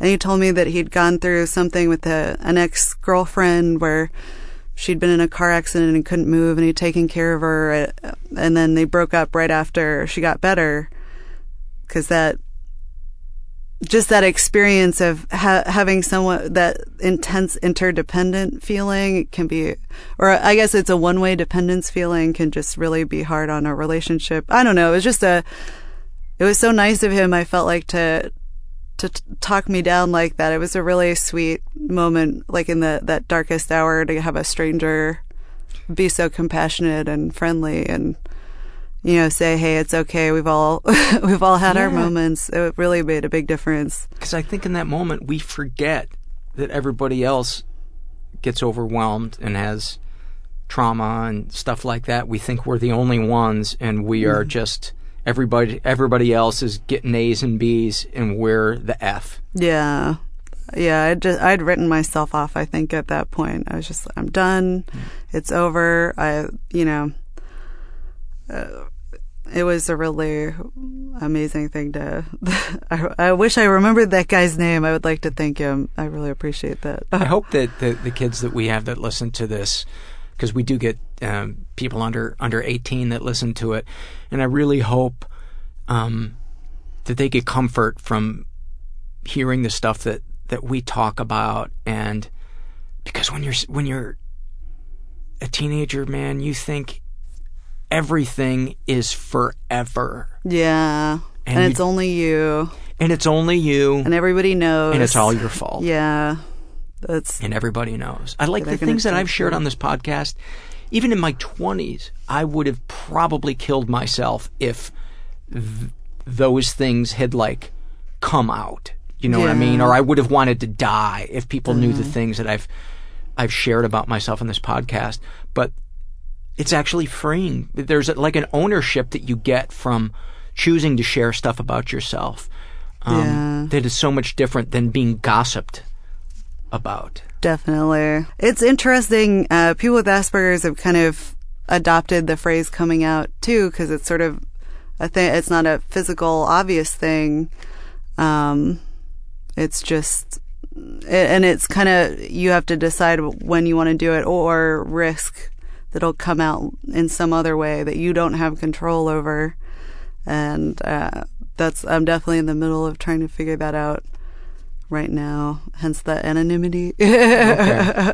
Well, plus too, the profession that you're going into to be a therapist, the therapist that I've talked to, you don't really want your patients to be able to know a lot of stuff personally about you. Yeah, definitely.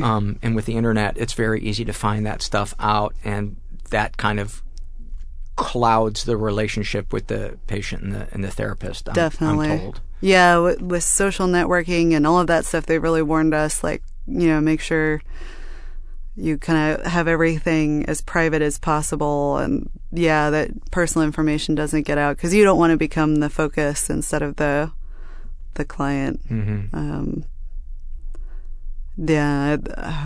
I worry about that a lot. I worked with probably hundreds at this point of kids with autism, and I don't think I've ever told any of them that I have Asperger's, and that kind of makes me sad in a way. I wish it was just something that, it could be there. It wouldn't have to be a big deal or anything, but I do think it would have been, if I were them, I try to think of what I would have wanted at that age, and if I could have known someone who was kind of in the same boat, that would have helped a lot. But hopefully now they're starting to do peer mentoring programs with autism, and that's being set up more. It can be a really, I think, positive thing for people. And it's helpful to the older person too, because you've been through a lot of probably, intense challenges socially and had a lot of rejection, and it's really great to be able to have that mean something and have value to another person. Yeah, and have your pain now have a purpose. Yeah, that's so important. That's the greatest alchemy in the world. That purpose thing is so important with kids in general, but I think especially with autism, because the fulfillment a lot of people get out of socializing, a lot of the time they don't get that. And people that are really successful with autism, like Temple Grandin, her purpose is her job, and being successful at that is just so important. And so the unemployment rate for autism is around 90%. Wow. Somewhere in there. It's really high, and it's so sad because a lot of these kids have a lot of talents and interests that could be connected with something, but with social issues or academic issues, they don't have the support or encouragement to try to find those things. Flapping is a big thing with autism. There are a lot of, they're called stereotypies, and they're movements that are not really functional, but just tend to happen, like hand flapping. Kind of an expression of their emotion. Yeah. I'm a big flapper. You do? Yeah. Really? You haven't done it once since we've been here. I think that's because I'm nervous. Yeah? A little bit. Well, also, it's usually when I'm talking about happy things. Oh, okay. So there's anxious anticipation hands, which are different than happy hands. They're both kind of flapping, but they come in different situations. But just talking, they generally don't happen. But if it was something like, there's gonna have a barbecue later, I like barbecuing, that would be I would start flapping probably. When my friend came and I saw him for the first time, I hope I didn't embarrass him. I really flap intensely when I'm happy about seeing something. It looks like I'm trying to take off from the ground. It's an odd quirk. I've seen people do that. I don't think it's that uncommon. Yeah. It's an odd thing. I worked one place and this lady said, "Oh, watch out, they're going to think you're one of them." She didn't know I had Asperger's.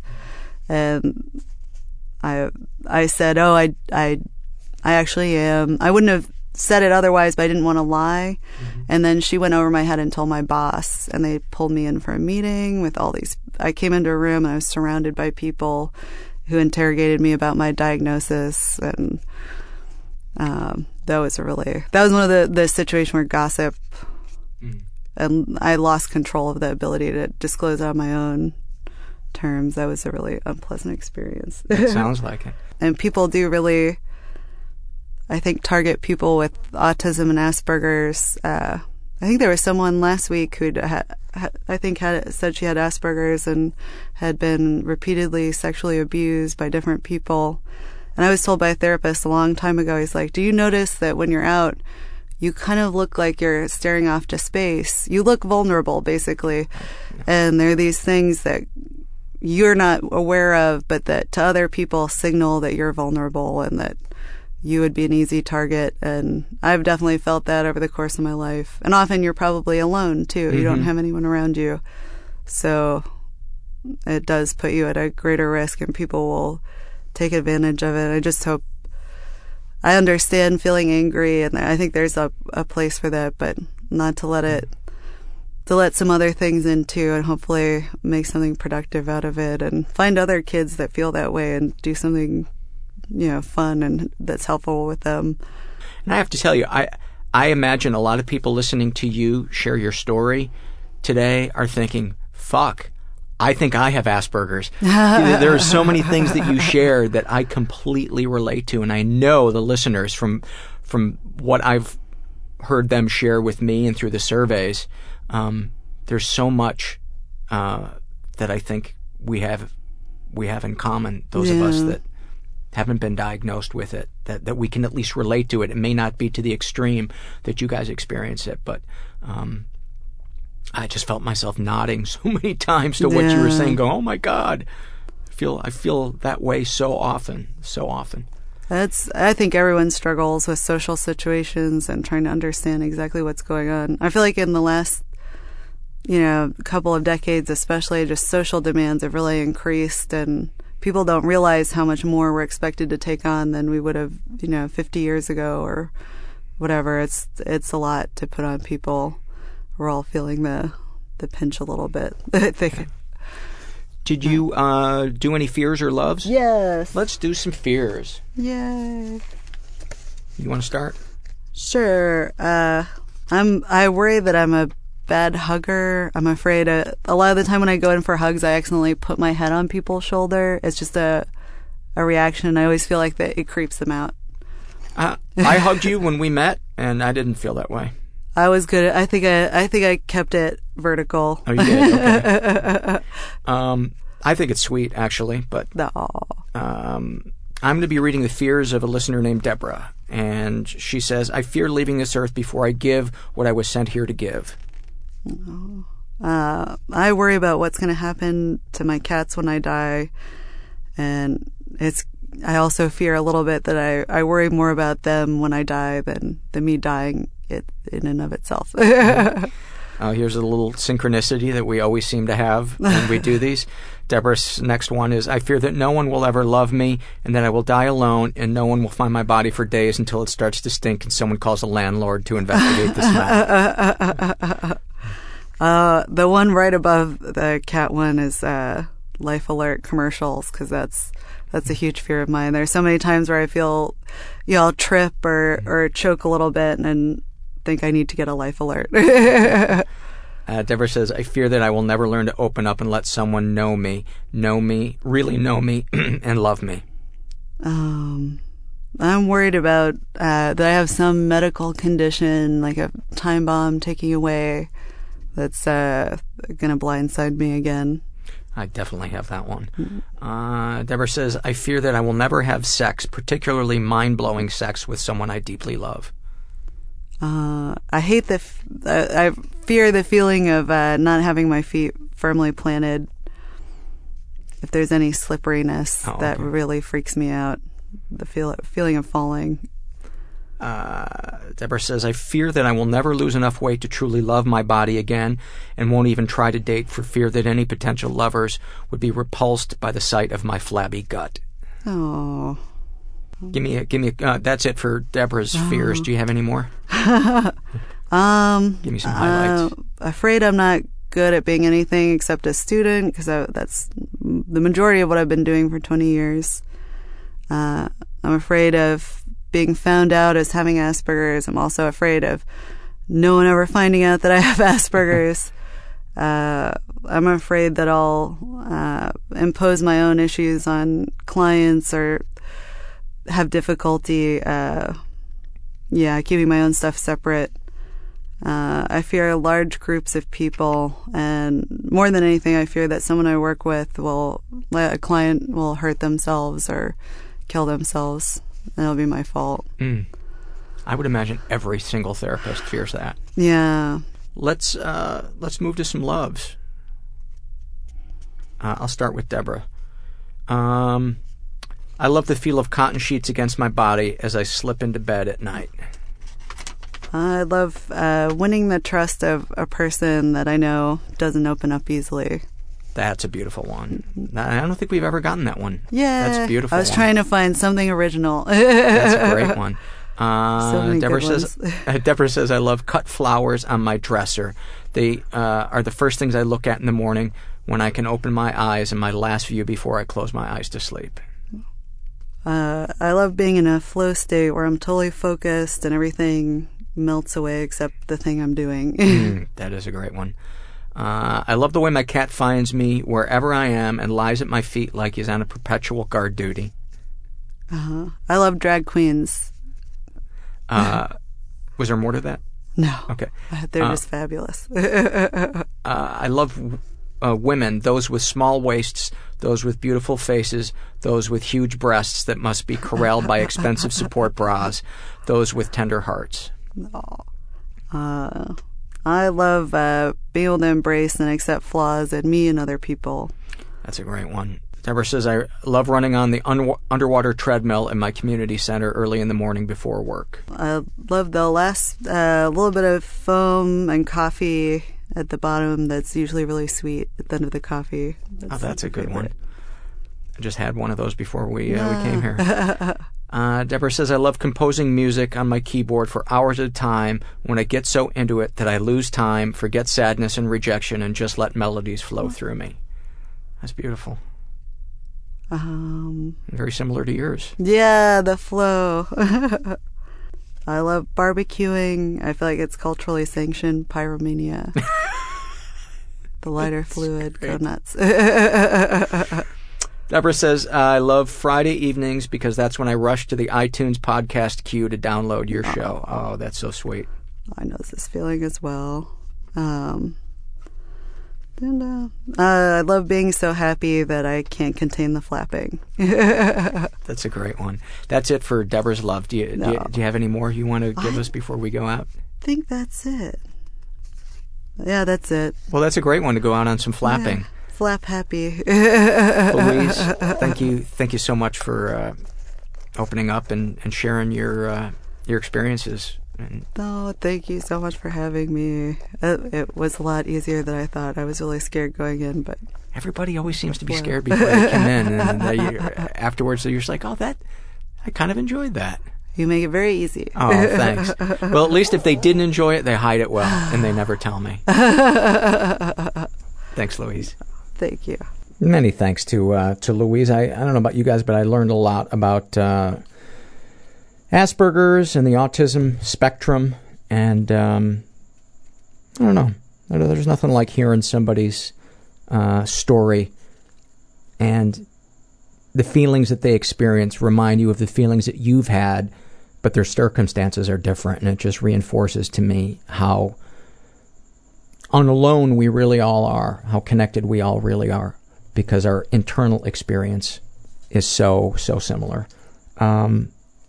Before I take it out with some surveys, I want to remind you guys there's a couple of different ways to support the show. You can support it financially by going to the website, mentalpod.com. That's also, mentalpod is also the Twitter name you can follow me at. And you can go there to the website and make a one-time PayPal donation, or my favorite, the recurring monthly donation for as little as $5 a month. It may not be a lot to you guys, but it adds up and it helps support the show. And you monthly donors, say it every time, you mean the world to me, and it really is the financial foundation that I'm starting to build this show on. So I really, really appreciate it. Nothing makes me happier than seeing that somebody has signed up to become a new monthly donor. And I want to thank those of you that, like Manny, that patrol the forum, keep the spammers out, and especially those of you that are transcribing episodes. It takes like a full day for someone to transcribe an episode, and thank you, the volunteers that have done it and are currently working on episodes. That means a lot to me. And that helps bring more people to the show, too, because when printed... I'm just going to shut up. I was going to start to get technical, but when words get out there on the internet, sometimes it helps people find stuff. What do I want to do right now? I think I'm just going to jump into the surveys. Oh, there was... I was going to say there's a couple of other ways you can support the show. You can support it also financially by shopping through our Amazon search portal. It's on our homepage, right-hand side, about halfway down. And you can also support us non-financially by going to iTunes and writing something nice and giving us a good rating, and by spreading the word through social media. I think people are starting to talk about the podcast on Reddit, and that makes me happy. All right. To the surveys. Oh, and go take the surveys, especially the happy moment surveys. I love when somebody is able to articulate a really beautiful happy moment on that one. This is from the Shame and Secret survey filled out by a woman who calls herself JS. She's straight, in her 20s, was raised in an environment that was a little dysfunctional, was the victim of sexual abuse but never reported it. Deepest, darkest thoughts. I frequently masturbate and fantasize about fictional incest relationships or situations similar to my molestation as a child by my brother. The fantasies are with all types of incest, father to daughter, brother and sister, uncle to niece, and so on. Deepest, darkest secrets. My brother molested me from the ages of 6 to 16. He loved my feet and would usually try to lick them in my sleep. It went from that to him trying to undress me while I tried to not wake up. I usually was able to wake up and make a quick move out of bed. I slept on the floor of my parents' room for years. I slept with the lights on and tried to lock my door. I told my father about it when I was very young when it started, and he did not believe me. I stopped telling my family after that and hid it. Oh, that breaks my heart. That just breaks my heart. When people go to their fucking caregiver and their caregiver calls them a liar. Oh my God. The 1-2 punch. Sexual fantasy is most powerful to you, having a secret relationship with a family member. Usually I am most attracted to things like erotica, where I can read stories where a male character will seduce a family member or will this print is kind of hard to read, or will find the girl in her sleep and will start molesting them up to having intercourse. The sex is consensual when it gets to that point. I'm attracted to the taboo nature of it and having sexual decision-making somewhat made for you. Would you ever consider telling a partner or close friend? No. My partner knows of my molestation, and I am worried that if I tell him, he would be instantly turned off. Do these secrets and thoughts generate any particular feelings towards yourself? I usually feel disgusting and ashamed. I hate myself after looking up porn or erotica on incest. I feel like I wanted the sexual abuse when I was younger, like I wished it went further into a real sexual relationship. It's disgusting. I'm disgusting. No, it's not, and no, you're not. Let me just read your words back to you. I would usually was able to wake up and make a quick move out of bed. I slept on the floor of my parents' room for years. I slept with the lights on and tried to lock my door. I told my father about it. Those are not things that somebody does who is enjoying that. And I'm going to tell you what therapists have told me is your wires get crossed. When somebody takes advantage of you sexually at a young age, objectifies you, sexualizes you, wires get crossed. And then you blame yourself for the wires being crossed. And it's time that you stopped blaming yourself. And that is so common for people to blame themselves for that. And I know I read a lot of these on there, but I'm just, I would love to get to the point where the majority of people that write in about that says, yeah, I have these thoughts, but they don't bother me anymore because I know this is my body's way of processing the trauma that happened to me. All right. This is from the Body Shame Survey, filled out by a guy who calls himself Morrissey Wannabe. He's straight, in his 30s. And what do you like or dislike about your body? I'm shortish, hairy, and stocky, but I've always been more bookish and arty. I feel like I should have been born to British parents so I could be tall, pale, and gaunt. This is also from the Body Shame Survey, filled out by a guy who calls himself Raymond. He's 16. He's bisexual. He writes, I hate the stretch marks on my shoulders, back, stomach, chest, and arms. They won't budge no matter how much oil I put on them. I also hate my acne, which is much better due to medication, but still not too great. Well, dude, I don't know anybody that was 16 that wasn't fretting about their acne. And I had acne probably till I was in my mid-20s, and always hated it. Always hated it. This is from the Shame and Secret Survey, filled out by a woman who calls herself M. She's straight. She's 18. She was raised in a pretty dysfunctional environment, was the victim of sexual abuse and never reported it. Deepest, darkest thoughts. I think about how much easier it would be to just die. It would make the hurt go away. But that makes me weak, right? No, it doesn't. That's where the shame comes in. I feel like I'm living a double life. I have to pretend to be happy and normal when I know I'm not. Deepest, darkest secrets. My former stepfather molested me over a period of 4 years. It escalated from touches to penetration. I've never told anyone. He was also very physically abusive, sometimes to my siblings and I, but mainly towards my mother. Sexual fantasies most powerful to you. I don't have any sexual fantasies. I can't even hug someone without my skin crawling. I have a huge problem with touch. I'm basically ruined. My first thought is, no, you're not ruined.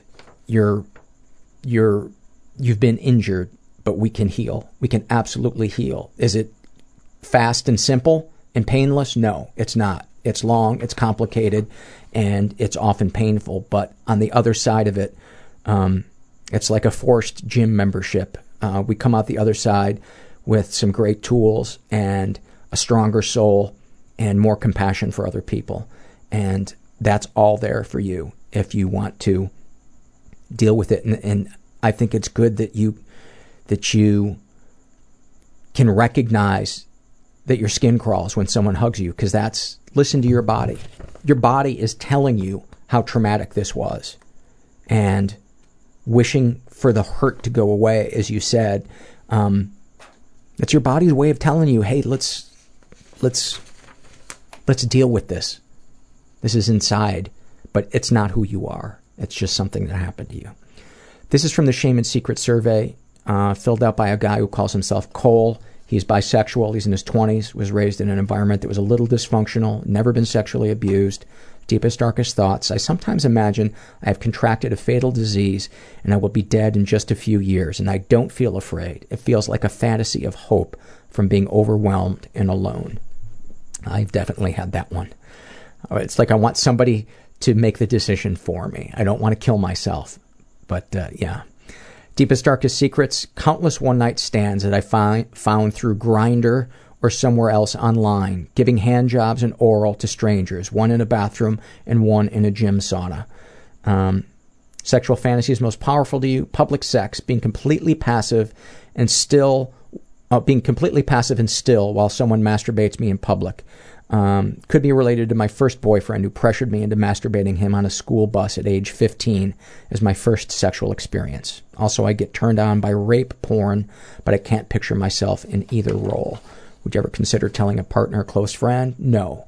Both seem too shameful, and I worry they might see me as polluted, especially given my past of acting out sexually. Do these secrets and thoughts generate any particular feelings? Deep shame. Feelings that I won't be able to form any sort of relationship organically without giving away my body for sex. I would not give up hope. I think you're being very cynical about your future, especially because you're 20 years old. But that's the kind of stuff that's got to be worked through, and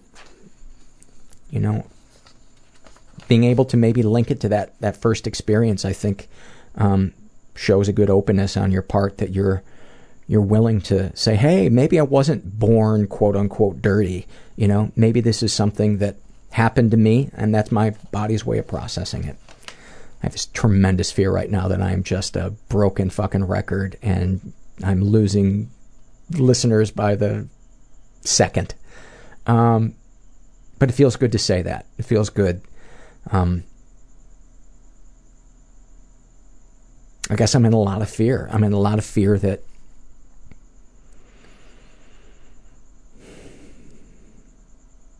I'm not doing this right, that I'm mishandling the podcast, that I'm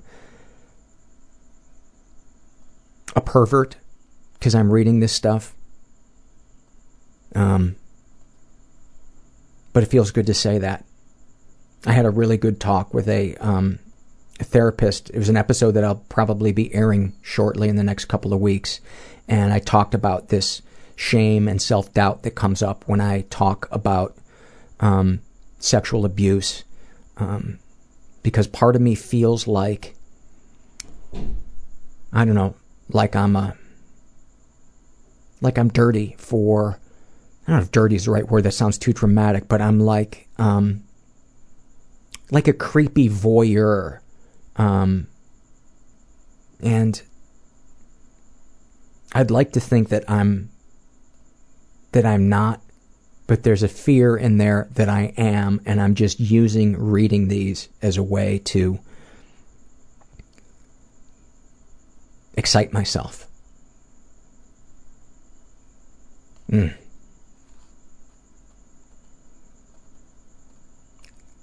Moving on. This is from the Shame and Secrets survey, filled out by a woman who calls herself Strangers on a Train. She's straight. She's in her 50s. She was raised in a pretty dysfunctional environment. Ever been the victim of sexual abuse? Some stuff happened, but I don't know if it counts. Being felt up by males in my family from about 10 on. Uncles, brothers-in-law, and in one case, a nephew my age. Comments and violations of privacy by being spied on, trapped. An uncle was a pedophile, and I was always told to never be alone with him. I was an adult before learning he had abused my 2 older sisters, tried to rape my brother's bride and my mom's brother. Why was he allowed to visit? Deepest, darkest thoughts. My partner completed suicide a few months ago. I feel I caused it, and there are days I consider doing the same. He could be abusive and explosive when he was, and was actually a high risk for murder-suicide per the state's attorney. So I guess I was lucky. Everyone tells me, but I just feel pain, not luck. I don't know any person who had a loved one that took their life that didn't at some point mistakenly blame themselves. But nobody's suicide is another person's fault. Deepest, darkest secrets. My partner had orgy or multiple partner fantasies. I never got that desire, but I did go with him to sex clubs where we never swapped but did perform with others looking on. I am shy, but he was so thrilled and excited by this. It seemed and seems harmless because I told him before we went my limits, which he hoped to change. I know, but sometimes I could set limits, but which most people would judge as weird and could make lurid gossip. His mother used to threaten to castrate him, so I think it was a validation thing for him to have sex in front of others. Sometimes he got frustrated with my shyness, but sometimes I admit it felt liberating to be so not me and be admired and stroked by strangers, and other times it felt exploitive. I am fairly attractive for my age, and I know he used me to get attention and such.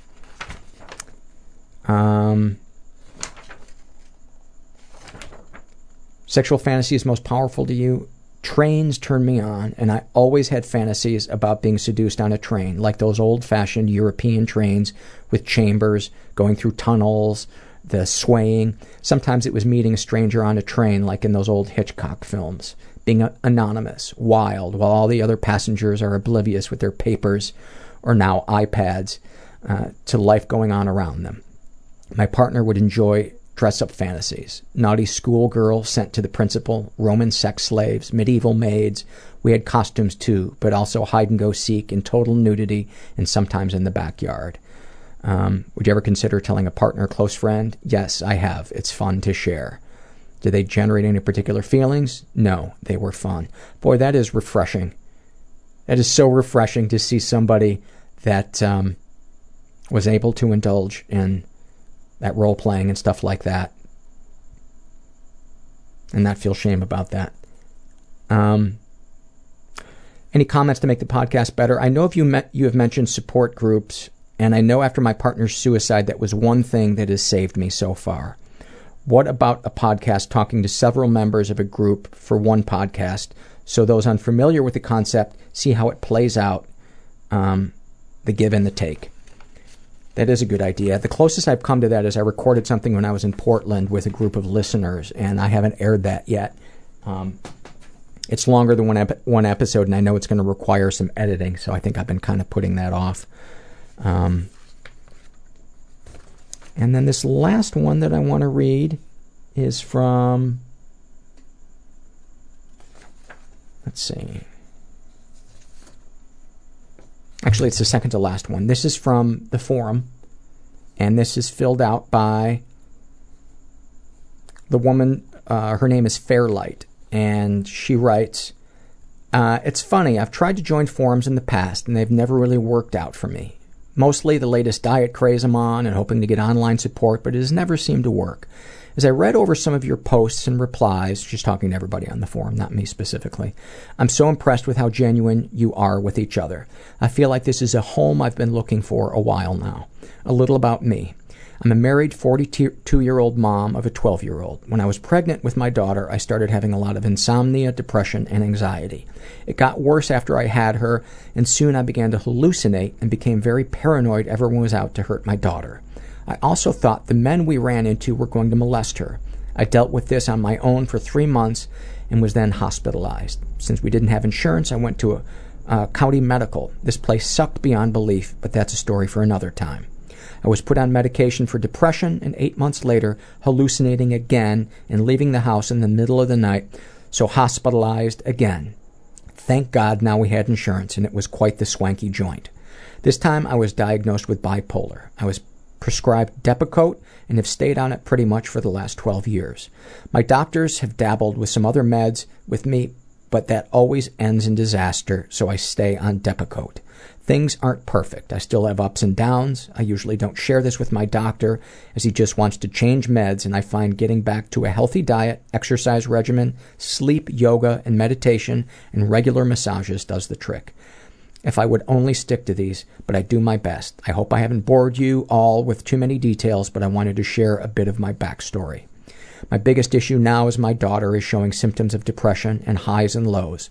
Of course, she's also at the age that her hormones are raging, so I don't know if it's normal for her age or not. It scares me, though. I don't want her to go through what I've been going through and feel guilty about passing on this disorder to her. Can anyone relate to this? We are working on finding her a therapist. I don't want to put her right on meds, though. That would be a last resort. Thanks for reading. And, I was really moved by her post because, on top of her own depression, now she has to worry about passing that on to her child. And I know there's a lot of parents that feel that way as well. And the one thing I just want to remind people that have kids or loved ones who are suffering is the one way that you can never go wrong is to remind those people that you love them and you're rooting for them. Even if it's somebody that you have to cut contact with because they're not dealing with their mental illness and they're not willing to get help, you can still remind them that you love them, but that you have to protect yourself. I was at a barbecue a couple of weeks ago and my depression just came rolling in. And people would ask me, hey, how you doing? I just had that smile on my face like everything's okay. And I didn't feel like anybody at this barbecue, I wasn't really that close to anybody at the barbecue, and I didn't feel like I could honestly tell anybody what was really going on. So I said, oh, I'm doing fine. But, what I really wanted to do, if that had been a barbecue with my friends from my support group, I would have said, I'm not doing well. Can I lay my head in your lap? And they would have let me, and I would have felt instantly better. And I think we just have to find those people in our lives. And for me and a lot of people in the forum, that's that lap that we can lay our heads in. So if you haven't gone to the forum yet and joined it and let people get to know you, do it, because we don't think you're weird. We don't think you're being overly dramatic, because many of us have lived what you're living or have lived. And there's nothing like the comfort of somebody that knows your experience. Finally, I'm going to take it out with, this is from the Happy Moments survey, filled out by a guy who calls himself Wellington. And his happy moment: I've always enjoyed the warm feeling of shelter, like being in a nice house during a storm or being comfortable under a warm blanket. I was camping with some friends last year and found myself alone reading Game of Thrones in the tent when it eventually began to rain. I genuinely believe the pitter-patter of rain against shelter is my favorite sound, and it's only amplified when you're in a tent. To have that feeling of being in a nice, modest, dry area that is protecting you from getting wet felt like achieving nirvana to me.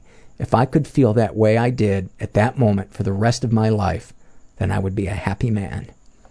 Thank you for that, Wellington, and I love that feeling too. That one really, really touched a nerve with me. I love being safe and warm and cozy when the weather is bad outside.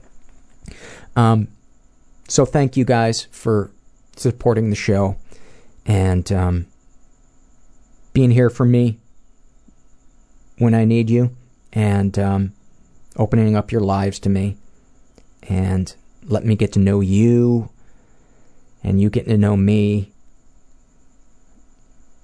That's a really nice feeling. I appreciate it. And if you're out there and you're struggling, I hope these last 2 hours have reminded you that you are not alone. And thanks for listening. Everybody I know is bizarrely beautifully Everybody fucked up I know in some weird way. bizarrely beautifully fucked up in some weird way. Bizarrely beautifully fucked up in some weird way.